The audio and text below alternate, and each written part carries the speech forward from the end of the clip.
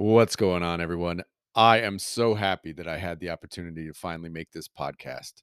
This is my talk with David, who's one of the founders of Ponderware, which built MoonCats, and their most excellent community manager, Anna Marie, who is, in my opinion, one of the best in the entire NFT space. If you follow me, you know that MoonCats were really my entry point into NFTs, and I know for a lot of you, the same thing happened when MoonCats went down. It was one of those days that's going to live for the rest of your lives, right? As that exciting entry point into NFTs. And so, super happy to have him on. We get into every detail about leading up to launching MoonCats, the failure of MoonCats, the rediscovery of MoonCats. It's all good. And the way they run their community, in my opinion, is really it's the model for every other NFT project. They are just the best at it. So super psyched to have him on. I really hope you enjoy my conversation with David and Emery from Ponderware and Mooncats. Enjoy. Thanks for joining me, man, and both of you Yeah. really for joining me. I'm excited to talk to David specifically about the rediscovery. Just to give you a little context, for me, the rediscovery was a really big deal for me. Mooncats really, and I think for a lot of people who are in the NFT space right now, Mooncats was the catalyst, right? So I think it's really it's an honor to be able to talk to you because although you maybe were, but just by happenstance, happened to be the first one. It created that buzz, which I think has changed a lot of people's lives. So thanks for joining me today. Yeah. I actually, you released a YouTube video, I believe, or podcast right around the time of the rescue describing your experience of it. And that was very encouraging. Your excitement about it was contagious even for us. That's awesome. Can we go back to the beginning though? Before, let's start like early on. Tell me a little bit about yourself and what you were doing at that.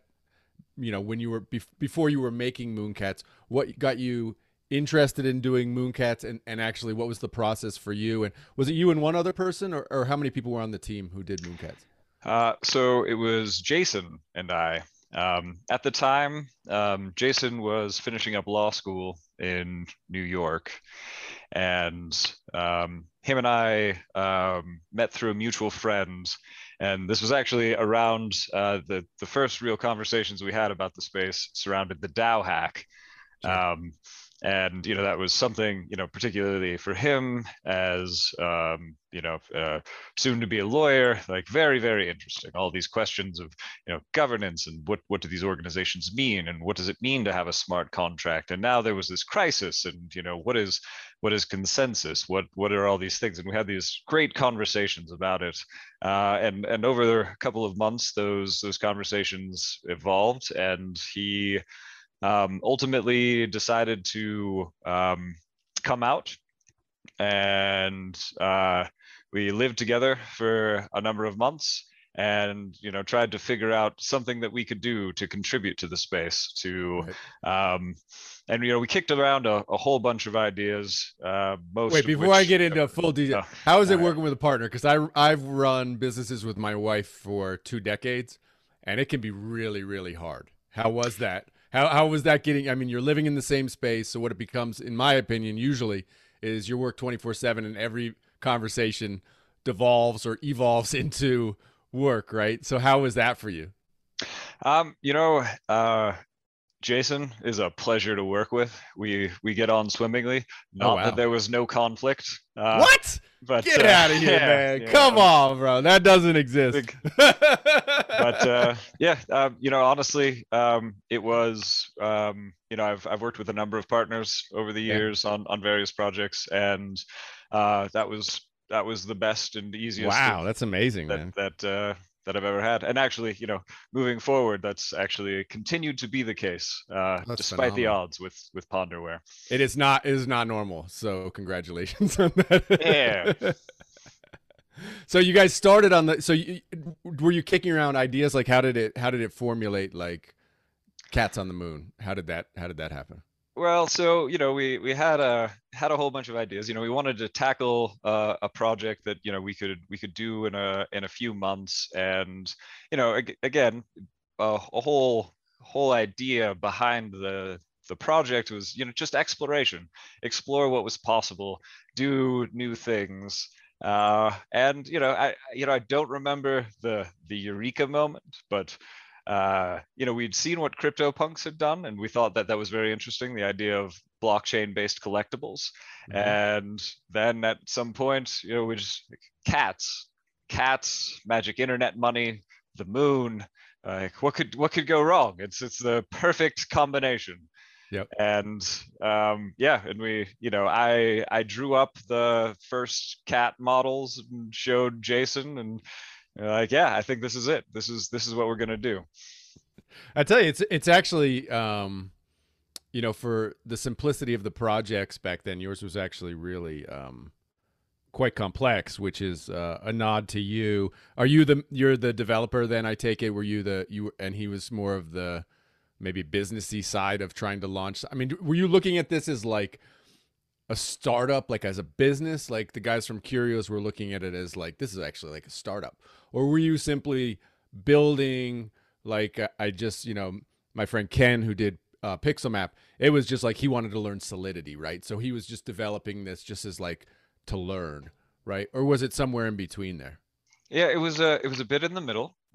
We were interested in the possibility of it growing into a business, which it eventually did.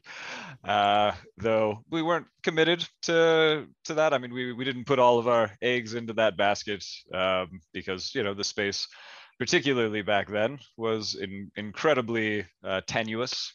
There Yeah. were, we didn't know what was going to happen, didn't know how things would play out, but we were always interested in continuing in the space.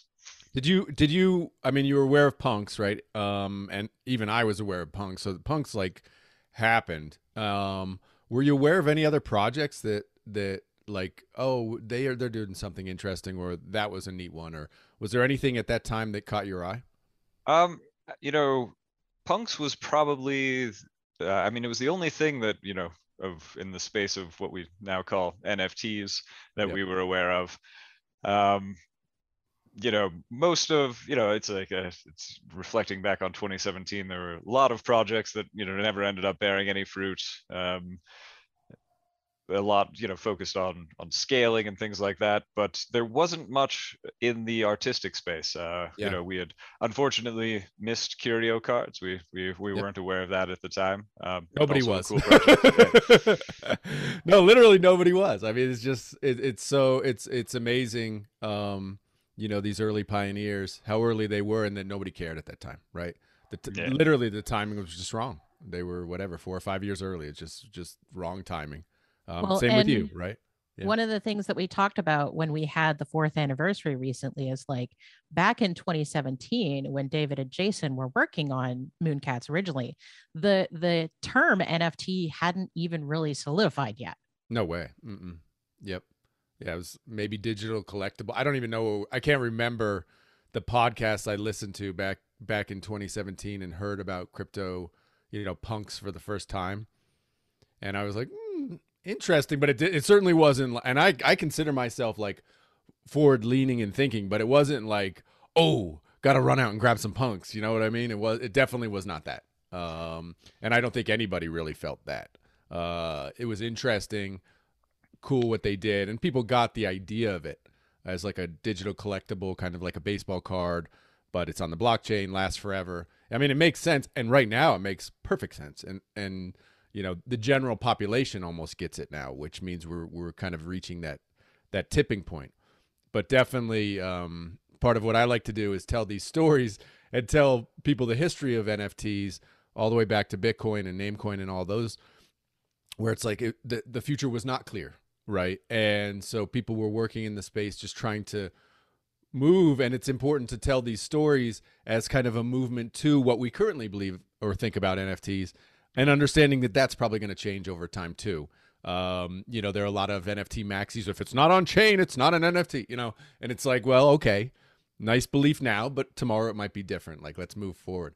So leading up to like the launch, tell me like what you guys were doing to like market it. I'm interested to know what was going on in the space to like try and get the word out for like come buy my MoonCats? So, leading, I was the primary developer, but Jason also, he's actually has since gone into the legal coding field. And he did help quite a bit with the actual development, but honestly, leading up to launch, we were mostly just focused on development. We didn't have a marketing plan, Sure. and it shows. Well, a lot of people I know who are building today don't have a marketing plan. They literally, it's the common theme among developers. Like, I'll just build a great product and it's going to work. Social media? What's a Yeah, project I don't need manager? that. Like, Well, I don't need what to are these tell things? No one anybody needs about my those. product. So so you push go on this thing on that day in 2017, and what happens? Like, did you convince some friends to get a couple? Basically, how did it work? Yeah, we talked to a couple of friends, and people knew we were working on it. We set up the Twitter and the Reddit and made a tweet maybe, and I think we made a small post, or someone made a small post, just a comment in the ETH trader thread Yep. at the time, which was, hey, check this thing out. And then we sat back and watched as interest trickled in. Right. Yeah, and just for an idea of how the first week went, the first day there were nearly 500 MoonCats minted, and then about 400 the second day, about 200 the third day, about 40 the fourth day. Sure. And of those 500, do you have an idea of how many were minted kind of by the same person? Was out of that 400, was it, 300 were in the same wallet, or was it pretty widely distributed? Do you know about that? I think it was fairly widely distributed. It's not something that we investigated at the time, though it is something we could look back at now. Yeah. One of maybe, I wouldn't call it a regret at all, but we didn't mint very many of them overall. But that was always part of the ethos of the project, was the fair distribution model. Right. Everybody's got a shot. Choose your cats. But I think there was a pretty broad base of broad but small base of broad but thin. Yes, the like Travis from Curio always says, he's like, I was trying to sell cards, I wasn't trying to buy cards. Right, trying to get the word out, and very hard to do. Can you give people just the general, I mean, I kind of know it, but just the general overview about, if somebody's hearing this for the first time, how the MoonCats, and they could always watch my video on kind of it, but it doesn't really go into detail, but how that generation process worked. Because I do think it's important, and a lot of people have pointed it out, that how MoonCats should take its place as this kind of generative collectible, that, you use this generative process to generate each MoonCat as the user basically, pushed go to search the moon. So can you talk about a little bit about how the MoonCat was formed during that transaction and how you developed kind of that system? Yeah, so it's actually the fundamental process, and what your browser is doing when you scan for MoonCats is directly analogous to mining. You were looking for a number that meets certain criteria, and you're just running random hashes over and over and over until you arrive at a valid value. And it's done very much in the same way. We didn't do dynamic difficulty adjustment. We didn't think that the process of minting would take particularly long. It took several years longer than we anticipated originally, but it's actually very much the same process as mining. Yep. The leading zeros determine the essential difficulty of it, and that was something that we wanted to give people a taste of what the mining process was like. Then that those valid seeds actually embedded in them a hexadecimal value that represented the MoonCat ID ultimately when it was processed and sent to the contract. Now, today, and in case if this comes up with people, there's a major flaw in that system which didn't come up, but would highly recommend anybody attempting a similar system hash the values against the sender's address, so people can't be front run. That was an oversight that we recognized shortly after deployment. As far as we know, that wasn't an issue. But essentially, if you submit a seed, Right. I could grab that seed from your transaction, submit a transaction with higher gas, and try to front run you. Now with EIP Hence the 1199. reason I lost 25 MoonCats on that day. Yeah. So Ooh, really ouch. sorry about that. It was.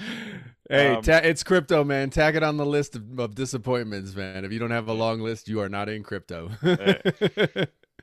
But yeah, that's very high on the list of things that would do differently if we did it again. Interesting. That's super interesting. I didn't actually realize what that was, but I did recognize that people obviously were putting in higher. I recognize after the fact that that was the day I learned what gas was.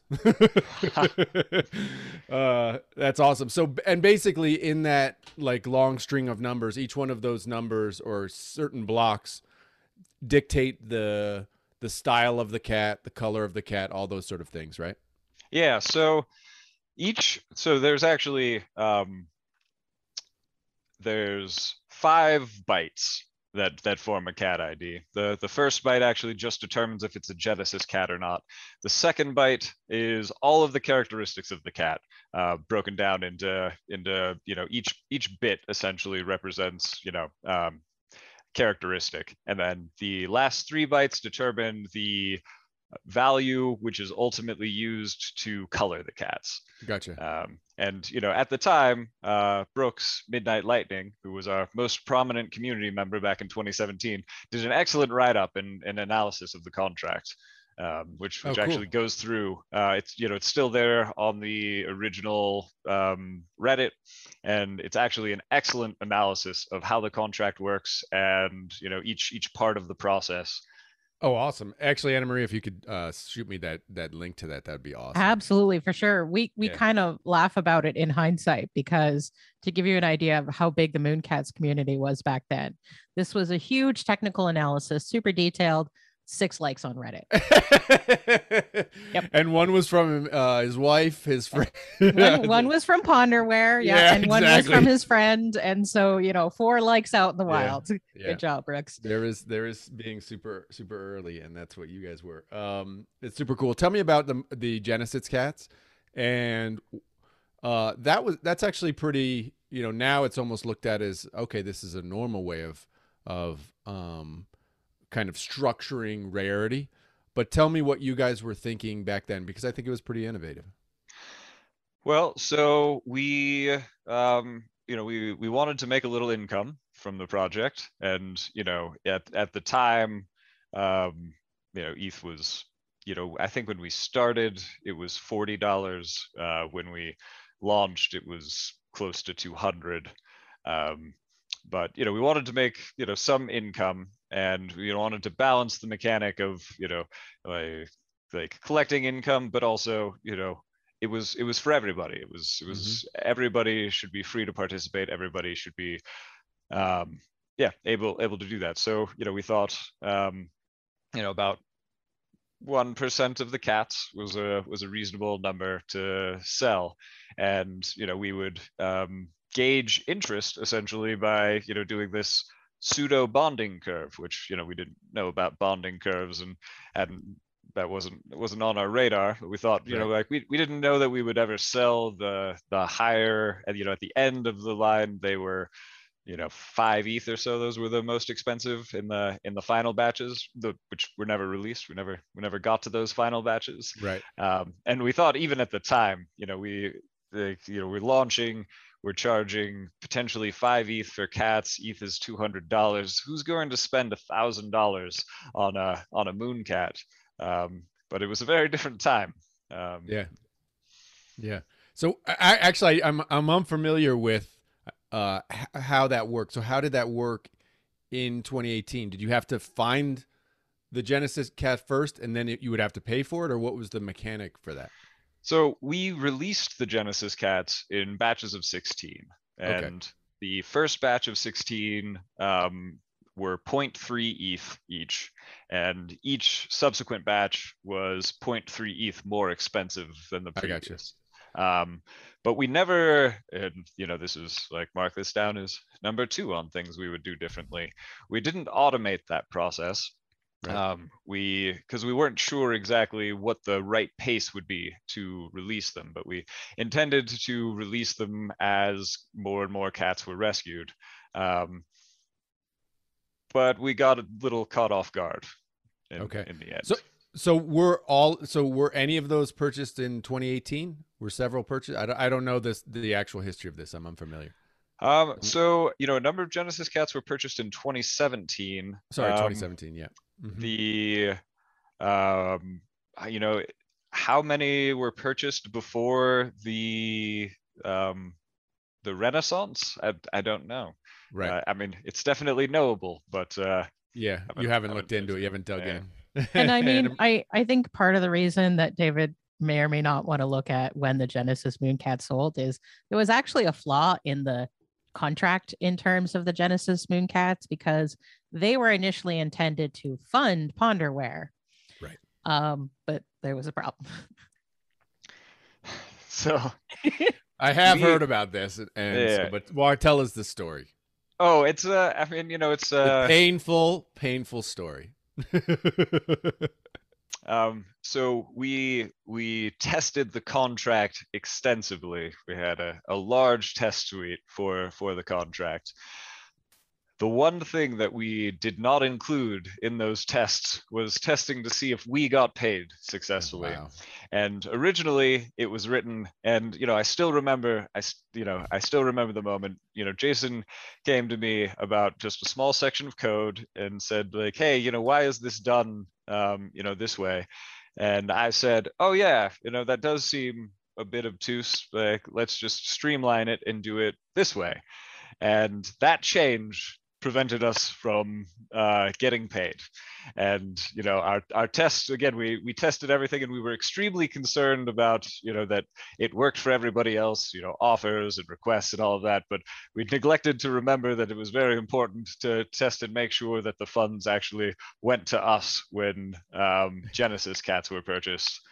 So when they were actually purchased, basically this went into a dead wallet address, or just it gets somehow like lost in the blockchain basically forever. Yep, it gets assigned to the null address and becomes a part of the community for all time. Part of the deflationary value of ETH. Fantastic. Exactly. The community thanks you. Ouch. Yeah, that is painful. I mean, I had heard that, and obviously, bit painful. A bit painful. So basically, how many Genesis cats are there in existence? There are 96. 96 out of 256 that could have existed. Right. And you had, refresh me if I'm incorrect, but after the rediscovery, there were a certain number left that you still had to release. Yeah. Now, this was a big deal because it was like you could release them and you knew you weren't going to get paid for them, right? Mm-hmm. So you knew that anybody who sent money for it, that money just literally vanishes into the ether, right? So you guys had a pretty tough choice here, right? And you put it to the community for what to do, which I thought was very wise. Why don't you walk us through what that was kind of like in your decision-making process on that and how it went? So, we realized, at first, I think particularly, I assume people with Genesis cats, there was a lot of resistance to us from some parts returning at all. But it's a lot of what they thought about, like, that uncertainty would hang over the project forever if something wasn't done. What we didn't feel that we personally, like, we didn't feel that we had conflicts of interest ourselves with respect to it, but we're very aware that the door was open to conflicts of interest and accusations of conflicts of interest, and us, just doing it self-servingly. But honestly, like, we were incredibly touched by just the excitement. So we wanted people to have fun. MoonCats was supposed to be a fun project. We wanted people to enjoy it, to explore, and the brief window of mania where people found the MoonCat project and just had tons of fun with it, and all of that Yep. was just incredibly gratifying. Sure. And we really felt that we were coming in to that community, and we came in this position where it's like we have this power, but this community is that is formed so fast and so vibrant. We need, like, we can't make this choice. We can't make this choice on Right. their behalf. We have to put it to them. And for what it's worth, it was just Jason and I at the time, and we were divided on what we excluded ourselves from the vote. We didn't get to vote in Sure. the process, but yeah, we even internally were divided on burn the keys, not burn the keys. Right. Yep. And so you put it to the vote. I was actually, I mean, I was torn on what to do. Because there, these are the type of things. There was no perfect answer. Okay, you drop them, the bots are somehow going to get them. It's going to be a huge gas war. Is that the right thing to do? Or and I flip flopped on it, I think. And at the end, I think I voted to burn, but I don't know if there was a perfect answer there or not. The only thing, I guess, the only people with the real dog in the fight were the other Genesis holders, right? Because it would obviously affect them directly. So in the end, decided to burn, right? That's how it ended up. Yeah, and I mean the community, it was a mandate. It was two or three quarters Yeah. voted to burn. So Yeah. it was an easy choice. Yeah, I definitely think the NFTs communities like certainty, even if it's maybe not the best. Look, nobody's ever going to be happy with everything. It doesn't work that way. But certainty helps people move forward. Okay, so walk me through. Like, did you have any warning that this was going to happen, or were you aware of the NFT space at all, or it was just like one morning you woke up and your Twitter was on fire? What happened? So it I was vaguely, very, very vaguely aware of NFTs. I've been interested in Ethereum for a long time, and I was following staking and developments and that's like pretty closely, but I was not as deep in the space as I had been previously. So for me, I just, Jason and I had, lost touch more or less. It had been a while since we'd spoken, and I was watching TV with my wife, and an email came in from Jason, and it said, "Hey, MoonCats was rediscovered. Do you want to see this thing through?" And, No. yeah. And I think it was actually Brooks, who wasn't a part of Ponderware at the time, although he is now, who Yeah. messaged Jason and said, "Hey, all like 19,000 remaining MoonCats just sold out in the last 3 hours." Yeah. Yeah. It was insane. I literally, I mean, if you saw my video, I actually, somebody tipped me off early. It was like, that would have been a life-changing moment if I knew what I was doing and I had enough ETH. Like, that would have been a life-changing, quit your job, go retire on a beach moment. But I was, this is part of the breaks, right? And yeah, when I saw it, there were like almost 20,000 MoonCats left. It was like 19,900 MoonCats. And I literally at that point in time, I got like 5 at that point in time. Just like, bye, bye, bye. I was like, oh, it's cool. I actually tweeted the guy who tweeted it, or I saw it. I wrote him back. I was like, boy, gas is like, it's like $50 each. Is this going to be worth it? And he wrote back. He was like, wrote back with like this emoji or whatever. And I was like, okay. I don't know. So I'll get 5, and then I went and had lunch, and then like came back 20 minutes later, and then it was down to like 9,500 or something like that. And I was like, oh my god, that's when It went fast. it went absolutely bonkers, and then it was gone in 30 minutes. Right? It was like so fast. It was ridiculous. So you get that email, and then I thought your first tweet after the rediscovery was the greatest tweet in NFT history. Like, they're still reconnecting to the moon. That's awesome, man. Did you come up with that? Yeah, That's Jason, phenomenal, man. Jason and I collaborated a lot and have continue on lore and things, and that was always a part of the project. Again, um, it's something, and this comes up with the vote, the Genesis vote, and a lot of the things and ideas and discussions we had around that. We're very sensitive to um, the financial side of the picture. We know that people have invested their hard-earned money into MoonCats, and we very much respect that. The maintaining and helping create value. Right.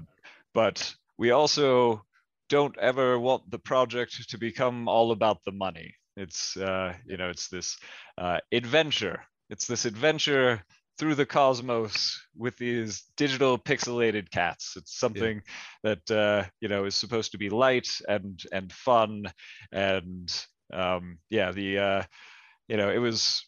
I was getting that email. My first reaction was like, shit. What do I do? Right. What am I supposed to do? Like, what's going on? What, maybe not. We ultimately, I gave Jason a call, and we talked it through and decided, like, hey, yeah, let's pick it back up. We both actually were trying to transition out of our other work, and this was a perfect bridge. But yeah, the lore is one of my favorite aspects of MoonCats. And I think I mean, I'm sure you've been complimented on it, and I'm sure Anna Marie was like, dude, this is amazing, but the text and stuff on your website is just so awesome. And I'm a copywriter writer, and I appreciate how difficult it is to do text like that. I'm sure nobody talks to you about text, but the writing on the website is so, like, it grabs it so perfectly, this kind of like fun vibe. And congratulations on that, because it's really hard to do. It's really, really hard to do. And I do appreciate that. So yeah, it was so cool. And I don't think the NFT run would be the same if it wasn't MoonCats first, for a lot of people, because I think so many things were right about your project, that it's difficult to even go into all the details. But the generative nature of it, the randomness, you kind of have to work for it. Your computer's mining. It's brilliant, and it's so. I mean, projects today would be lucky to have that sort of launch mechanism, and I'm surprised more projects don't copy it. So many of these projects do just like a buy now, pick the number of avatars you want to get mechanism, and it's like, wow. These guys at Ponderware were doing it right in 2017. What are you doing? Make it cool and fun and interesting. And so few do it. And I just, the way you guys did it, for a lot of people, myself included, it creates an emotional moment, a special moment, which is more than buying. It's a feeling that's created when that little, magnifying glass is going up and down on the moon, right? It's a vibe. It's a feeling. And I think the best projects are able to create unique feeling moments in time when you create an emotion that's special. And I think you guys captured that. It's really brilliant. Congratulations. Thank you. Gosh, David, it sounds like we're going to have to do another generative NFT in the future. Yeah. I recommend that. Really appreciate all of that. And thank you for giving a nod to the text on the site. That's something we do work very hard at to make it fun and informative. Frequently we're actually trying to describe fairly technical things and lace it with that sort of lighthearted, accessible attitude and flair. We are also, we are surprised that there are not more projects that do releases similarly. I don't know that it ever moved forward, but we had a someone reach out to us asking about that mechanism, and if we would help them implement it. Absolutely. Yeah. we would be happy, and if there are any projects out there that are looking for that kind of distribution, like we'll tell you how the system works. We'll walk you through it. Like Yeah. we think it's really great for community building and experience. Yeah, I agree too. I think it's interesting though, with so many of these avatar projects being released literally every day. I think that actually brings up one of the challenges you guys face in this current environment, which is the idea of avatars, right? So many of these projects and what people value within the projects, rightly in a lot of cases, is this idea of an NFT being able to symbolize you, right? So whether it's a punk or an ape or whatever, I don't even know what my one of the day is. I got I don't know, a lion or something like that. I'm in the cycle. I just rotate mine. I'm just doing different ones all the time. But but that makes sense to me and to a whole lot of collectors, right? This idea of like, this one that is valuable to me symbolizes me in some way, right? Captures my essence in some way. And I think MoonCats has a challenge there with the cats aren't kind of at first glance from a phone screen 4 feet away, 3 feet away from my face, don't create enough of that uniqueness like a punk does, where that person who's the person whose account you're looking at feels like this is unique enough for them, right? As a unique, I'm a unique flower, right? So, what's your thought on that? And I mean, do you even address it at all, or are you just like, well, there's nothing, it is what it is, like Curio in the same respect? They don't even address it. Curio is Curio, that's it. Sometimes people throw them up as avatars, sometimes not, but it is something that's in the space, obviously. And so I was just wondering what your impressions are on that, and what your guys, do you have a strategy, or is it just like, no, that's that, and we just leave it as it is? Yeah, no, definitely a strategy. One of the things that David and Jason thought about immediately when the rediscovery hit was this idea of, how do we make MoonCats that are visually identical somewhat unique? Mm-hmm. And so when I came on in May, one of the things that we talked about, like one of the first things we talked about was, okay, we're going to be launching accessories for our MoonCats. How do we approach that? What's the marketing angle? Like, what do we do in terms of like telling people about this? And from we're going to make accessories sort of came this overarching concept of the MoonCats boutique, where you don't just get accessories, you can get backgrounds, you can get like full conversion mods from like, one of the ones you can do is change your cat into like rainbow stripes, all sorts of things. We don't let people dress up their cats as Genesis cats because we feel that might be a little deceptive. Sure. But yeah, it's great because people have rolled out, like, we have made, I think, 6 or 7 accessories total in terms of Ponderware ourselves. And there's nearly 1,000 items on the boutique.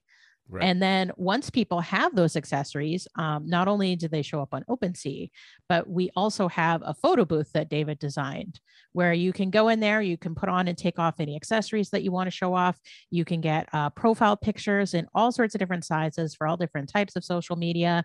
You can get ones with borders, with different backgrounds, all sorts of stuff. So like, if you have a MoonCat, you can 100%, customize it to the way you want it to look, throw it up with a pink and purple background. And that is your identity as a MoonCat owner.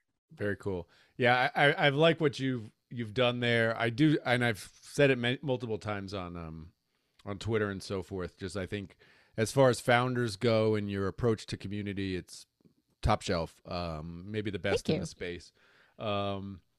And I do appreciate what you've tried to do with the avatars and creating uniqueness. Each one's unique, right? But creating very easy to identify uniqueness is a nice strategy. How's the community responded to that? How do you feel like people have responded to that kind of effort? I think most people like it. There are some people definitely in the community that are like, I'm not really interested in dressing up my MoonCat. Yeah. I'm just going to keep it pure. And like, it's cool because there's no like division in the community. Like everybody is okay with I can dress up my mooncat or I don't have to dress up my mooncat. Yep. There's no like friction between like the two factions or anything. Yeah. The Yeah. Sorry to cut you off. Go ahead. No, the thing that I love is like in sort of these accessories has arisen like added mooncat lore from the community. So there is a pure black Genesis mooncat that has all of these Star Wars related accessories to them. And so like people call him Darth Kitty. These are the nice little sub stories that for sure. And like for sure. the sort of cats that look like Garfield, a bunch of them now own a lasagna accessory. And so like there's now a premium on top of like normal Garfields. There's now a premium on Garfields with lasagna accessories. Yep. And so it's cool. It's created sort of like this. If you want to have like a really storied mooncat, the not just the coat colors, but some of the accessories and the stories behind them and why they have them have become part of the lore of that specific mooncat. Yep. And like even names have sort of become part of those cats' lores because, recently Darth Kitty was sold to someone because the owner decided to turn around and buy a mooncat called Mr. Moo. And Mr. Moo was the 6th mint. I believe David minted it. And yep. It was the first mooncat that was ever named. Wow, that's super cool. Yeah, it's interesting from a collector's perspective what collectors are going to value. And I do like, people with older projects. I think the ones I've seen done poorly, it's like they're trying to upgrade their old project to new stuff. And that doesn't, for most collectors, that's a turnoff. A lot of them, myself included, like to look at the older projects as, a relic locked in time. And I want to lock that in time because that's what I value. I value the work that took place in 2015, 2016, 2017. And that's what it is. But then I appreciate also other people wanting to layer new stuff on top. Great. Because I do think that brings an evolving story to it. It's super cool. Tell me what else you guys are doing, because I know you are just super, super active about, I don't even know, I'm not tracking everything, but it's like games, and you guys have like a reward token. I can't remember all the stuff you guys Yeah, for sure. So the cool thing about MoonCats is like the community is not just like super loyal and super positive, but like they're also super motivated to build. And so, there's IsoTile where you can take any mooncat that you own and turn it into a 3D model, and it walks around your room, and it can be in that space with your other NFTs. And then there was also the Cuddle game, which is currently on pause, but should be coming back soon. And the idea behind Cuddle is you pet your mooncat every day for a Cuddle currency. Right. And then you spend that, you spend some portion of that Cuddle to feed your mooncat. And as the pet levels up, you accrue more Cuddle from petting them. And so the amount of Cuddle you have left over after feeding sort of starts to build up, and you can either do things with that Cuddle inside of the game or sell the Cuddle as a secondary currency. So those projects were literally just built by community members. Yeah, 100%. Like, Ponderware was sort of involved in both of those behind the scenes. We were doing a lot of the supportive work. It's a lot of, hey, do you have questions for us? What can we help you with today? What do you need? Yep. And so each sort of project has kind of needed their own type of support. Some of it's programming, some of it's marketing, some of it's just, hey, can I bounce an idea off of you? And, we love shepherding those projects. It is really fun. I had one, and this was early. This was like maybe within a month of the rediscovery. Somebody did like an AR experience. I don't even know if you saw it. But he did an AR experience where you could put your cat, I think you put your cat number in. So your cat popped up, and then you could, use your phone and like place it in your living room. It was just so amazing that dude like just spent an afternoon or whatever, or a day building that thing out. It was so cool. And that's just the amazing things about community, what can happen and take place just from people loving something and wanting to do more. Tell me about that. Is that one, the 3D one? Because I saw that and I tweeted about that because it was so cool. Yeah. Seeing that cat running. Is that like one you would be able to put in like cryptovoxels or How does that thing actually work? So isotile models for the moment are specifically for isotile, but we are definitely exploring and looking at other metaverses. We announced recently that we purchased a large plot in the Sandbox, Oh, and nice. we're sort of working with them and working amongst ourselves internally to decide what's going to go on that plot. Pie in the sky, our sort of like dream goal is if you own a MoonCat, you can bring your MoonCat onto the Ponderware plot and sort of interact with them. Yeah. And how that's going to work is still a little fuzzy because, like I said, we're working with the Sandbox. We have a lot of ideas, and it's just a matter of sort of like, all right, this is the idea that we're going to pin down and develop with. Well, it's so early in all the metaverse spaces that, For sure. it's so early. And, but you can see how, in 10 years, it's going to be like, oh, you have, whatever NFT you have, and it just shows up in the, if you want it to show up in whatever metaverse is the metaverse of the day, there it is in 3D. Right. And so Yep. I appreciate you guys doing that work now to try and get the work there now, because it's hard to do. I mean, Yeah. there is no super easy solution. And the Sandbox is just one of the things that we have on our developer roadmap, which we put out, I think at the beginning of August. And so, like a lot of the things we do in the MoonCat space, it is like very lore based. It's a little mysterious about. We've dropped hints here and there about what those items are on the roadmap. They're a little vague right now, but they will solidify into more explicit explanations as we get closer to them. Yep. We're actually doing an update to the roadmap this week because we are going to NFT NYC, and we're actually going to have a meetup for MoonCat owners. Oh, nice. Well, I'll be there. I'll go. I'm going Yay. to that one. Yeah. Right. Awesome. Awesome. One thing I just want to throw in there, because it particularly relates to the history of the project, and in talking about the the community involvement, community projects building on it, and we tend to be so long as you're not making knockoff MoonCats, we tend to be extremely supportive of that. And that was always so. I believe the original tagline, if I'm remembering correctly, for MoonCats was an experiment in user discoverable blockchain collectibles. And one of the further points of that was like, if there had been a sub point, would be also user modifiable. Naming was a very important part of it to us, giving people the opportunity both to express agency in choosing which cats get rescued and which cats they want, but also getting to name them, getting to make a permanent mark on those NFTs. Now, especially as the market has evolved, the making permanent marks on things, like taking your MoonCat out of the package like that, is seems way too risky for most people, and we understand that. But that's accessories was also, in addition to helping with, PFP concerns and things like that, was also just another major opportunity to allow people to create, enable people to, modify their creations. And, when they were first released, and often in people, the community, will ask us, like, well, what does this mean for the price? And like, oh, we're not the people to ask about that. But like, oh, well, will accessories increase MoonCat value? And our attitude was like, I don't know, do a good job. No idea. Zero. I get that question literally every single day. I'm thinking about this one. What do you think? I'm like, dude, I have zero clue. Zero. And I mean, it's sort of weird where as the community evolves, we have people that come into the project that know a little less about the history, but they still like the cats.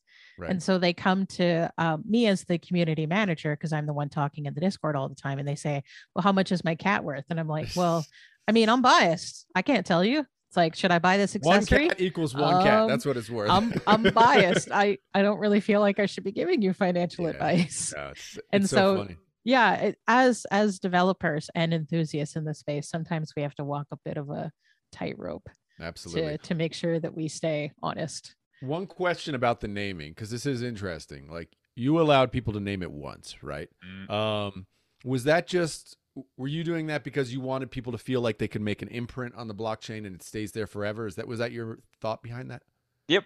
That's like, again, a lot of the project, there were just bits of blockchain technology woven through it, like the mining and all of that. But yeah, that part of it was, we wanted people to be able to express themselves a little, and Right. also understand in a more visceral way, the irrevocable nature of most things on chain. You don't, mistakes are costly.